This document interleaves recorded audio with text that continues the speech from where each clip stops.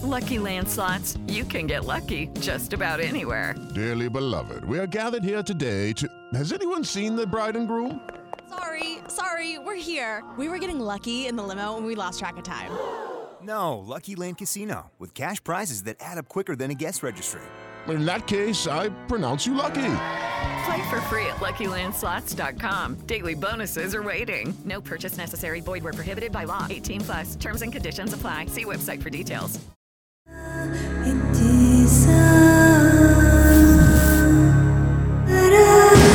This is True Crime Psychology and Personality, where we discuss the pathology behind some of the most horrific crimes and those who committed them from a scientifically informed perspective. I'm Dr. Todd Grande. I have a PhD in counselor education and supervision, and I'm a licensed professional counselor of mental health. Dr. Todd Grande, that's my YouTube channel. Today's question is, can I analyze the case of Laura Lee Day?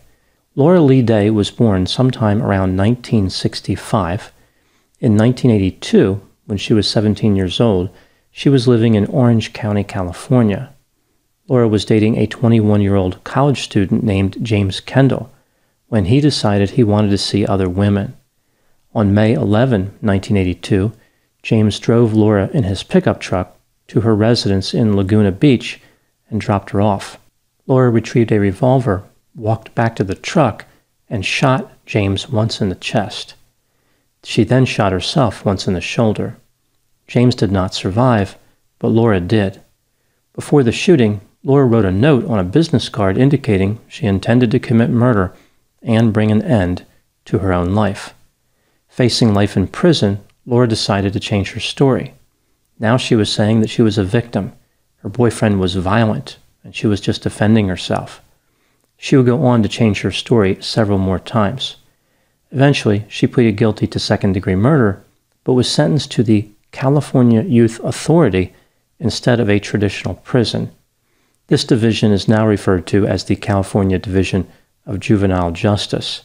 It may sound like this prison would be a little bit better than a normal prison, but in many ways it's actually much more dangerous. The upside for Laura was that she was released after just 5 years.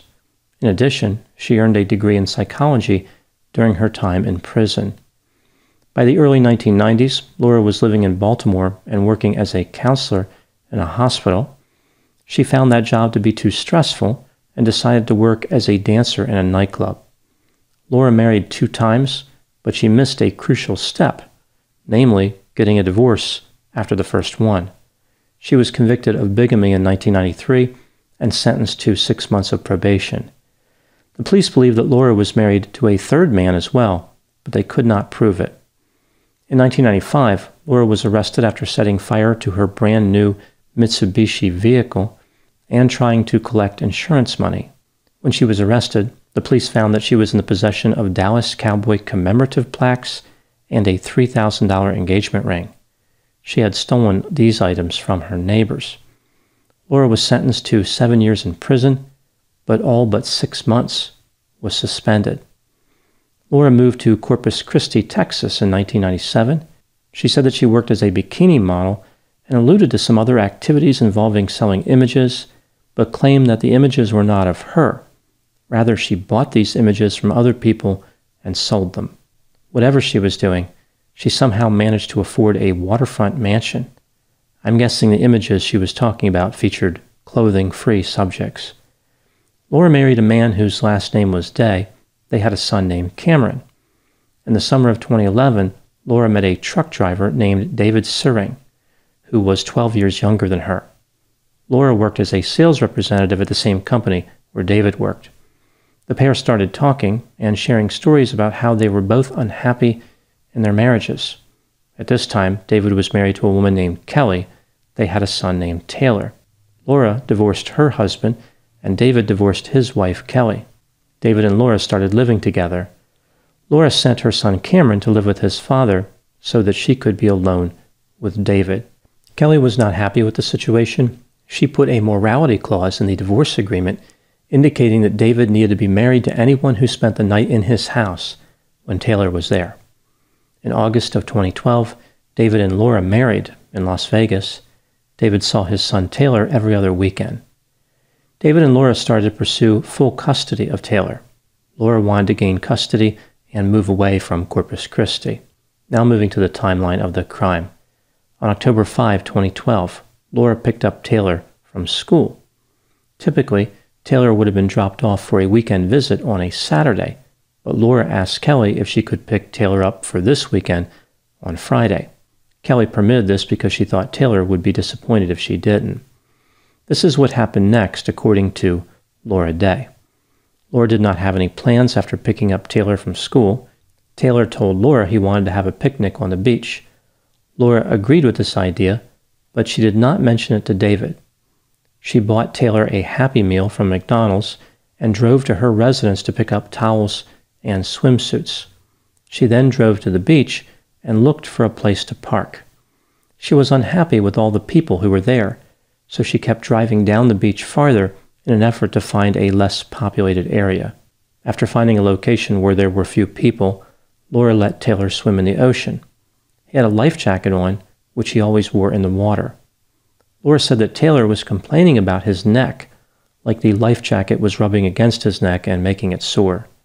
She removed the life jacket and monitored his swimming performance. She was satisfied that he was capable of swimming without the life jacket, and she allowed him to swim as she watched from the beach. A few minutes later, something pulled Taylor under the water. Laura ran out to look for him, but he was gone. She then saw him floating face down about 150 feet away. She pulled him out of the ocean and onto the beach. He was not breathing, but she was so panicked and disoriented, she failed to perform CPR despite being certified in it. Laura thought if she called 911, the paramedics would take too long to arrive. Therefore, she decided to drive 12 miles to the hospital. The trip took 20 minutes. Taylor was pronounced dead at the hospital. Laura was arrested and charged with child endangerment. She posted a $50,000 bond less than 24 hours later. As a condition of her bond, she wasn't allowed to be anywhere near children. But the problem was that Laura wanted to go to the mall. Laura put on a wig and entered a shopping mall, but a police officer recognized her. On December 4, 2012, Laura's bond was revoked. The court simply refused to tolerate having somebody accused of drowning a person running around loose in a shopping mall. I guess because of all the oceans in there and everything. The police were able to get a break in the case after this. A man came forward and said that he was on the beach the day of the incident. He said that when Laura was driving off of the beach, she waved at him and smiled. In January of 2013, Laura was charged with capital murder. She went to trial in June of 2013. She was convicted of capital murder and sentenced to life in prison without the possibility of parole. When you need mealtime inspiration, it's worth shopping Kroger, where you'll find over 30,000 mouth-watering choices that excite your inner foodie. And no matter what tasty choice you make, you'll enjoy our everyday low prices, plus extra ways to save, like digital coupons worth over $600 each week. You can also save up to $1 off per gallon at the pump with fuel points. More savings and more inspiring flavors make shopping Kroger worth it every time. Kroger, fresh for everyone. Fuel restrictions apply. Hi, I'm Matt Harris. Seton Tucker and I host the podcast Impact of Influence, which for 2 years covered in depth Alec Murdaugh, who was eventually convicted in 2023 of murdering his wife Maggie and son Paul. That story continues to evolve, and we will cover that. Plus, we will tell you stories of other true crime events that have happened in the South. Please join us on Impact of Influence. And give us a follow on the Impact of Influence Facebook page. Now moving to my analysis. Laura Lee Day maintains her innocence.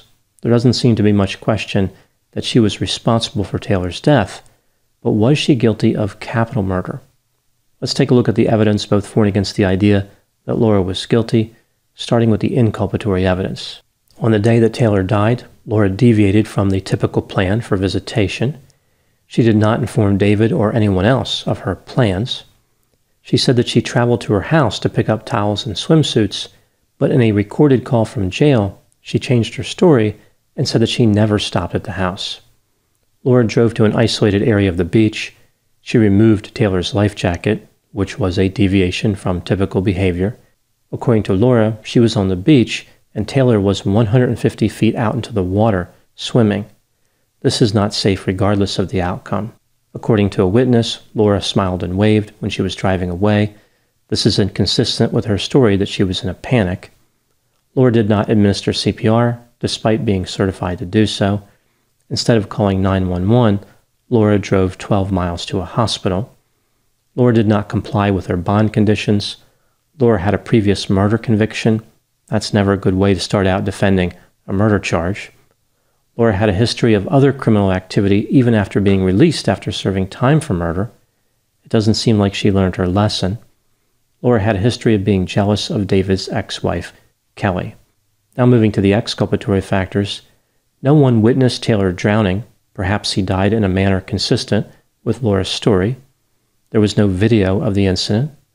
Every year in the United States, about 800 children and teenagers die from unintentional drowning. This may have simply been an accident. When weighing all the evidence, do I think that Laura was guilty of capital murder? Yes, I think she was guilty in reality and guilty beyond a reasonable doubt. Her refusal to render any meaningful aid to Taylor is not something she can explain away. It points to intent. Now moving to the next section, here are my thoughts on a few areas that stood out to me in this case. Item number 1.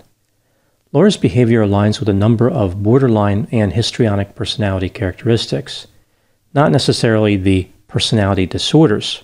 There's no information about her mental health status. Rather, I'm talking about the traits of these personality types.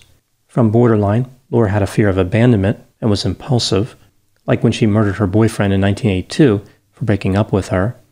From histrionic, Laura had a desire to be the center of attention, used her physical appearance to attract attention, and believed that relationships were more intimate than they really were. People who knew her said that she flirted with men but did not have any female friends. This behavior is associated with histrionic personality.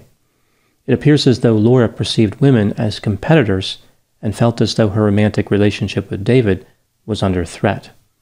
The largest threat, of course, would be his ex-wife, Kelly. When Laura was in jail, she asked David if he loved her more than his ex-wife. Most people facing life in prison would not consider obtaining the answer to that question to be a priority, but for Laura, it's probably all that mattered.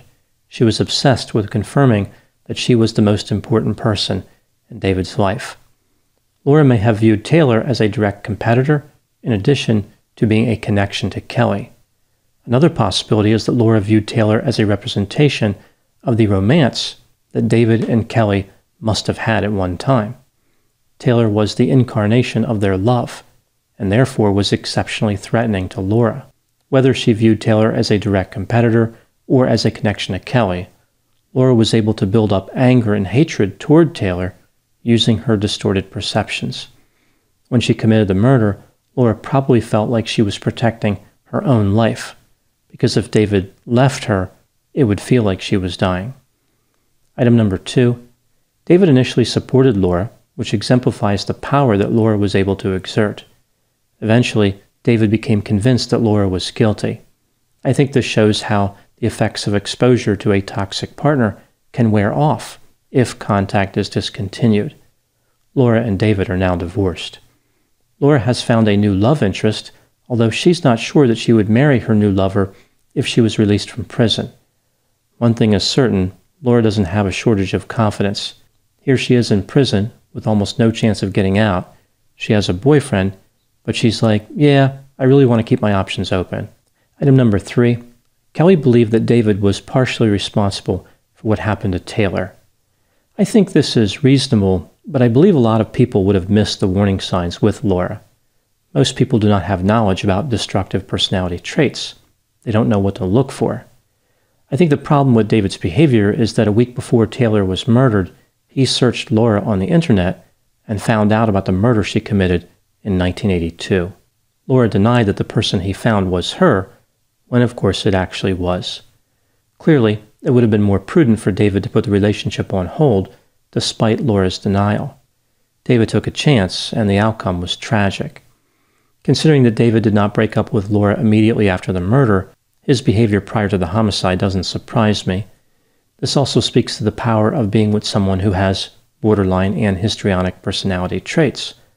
Laura was able to maintain a hold on men. For some men, Having a partner who is looking for constant reassurance is considered a positive. It makes them feel more secure themselves and makes them feel as though they are in charge of the relationship. In reality, nothing could be further from the truth. This has been True Crime Psychology and Personality from Ars Longa Media. This content is for educational and entertainment purposes only. Ars Longa, Vita Brevis. Step into the world of power, loyalty, and luck. I'm gonna make him an offer he can't refuse. With family, cannolis, and spins mean everything. Now, you wanna get mixed up in the family business. Introducing The Godfather at ChumbaCasino.com. Test your luck in the shadowy world of The Godfather slot. Someday, I will call upon you to do a service for me. Play The Godfather, now at ChumbaCasino.com. Welcome to the family. No purchase necessary. VGW Group. Void where prohibited by law. 18+. Terms and conditions apply.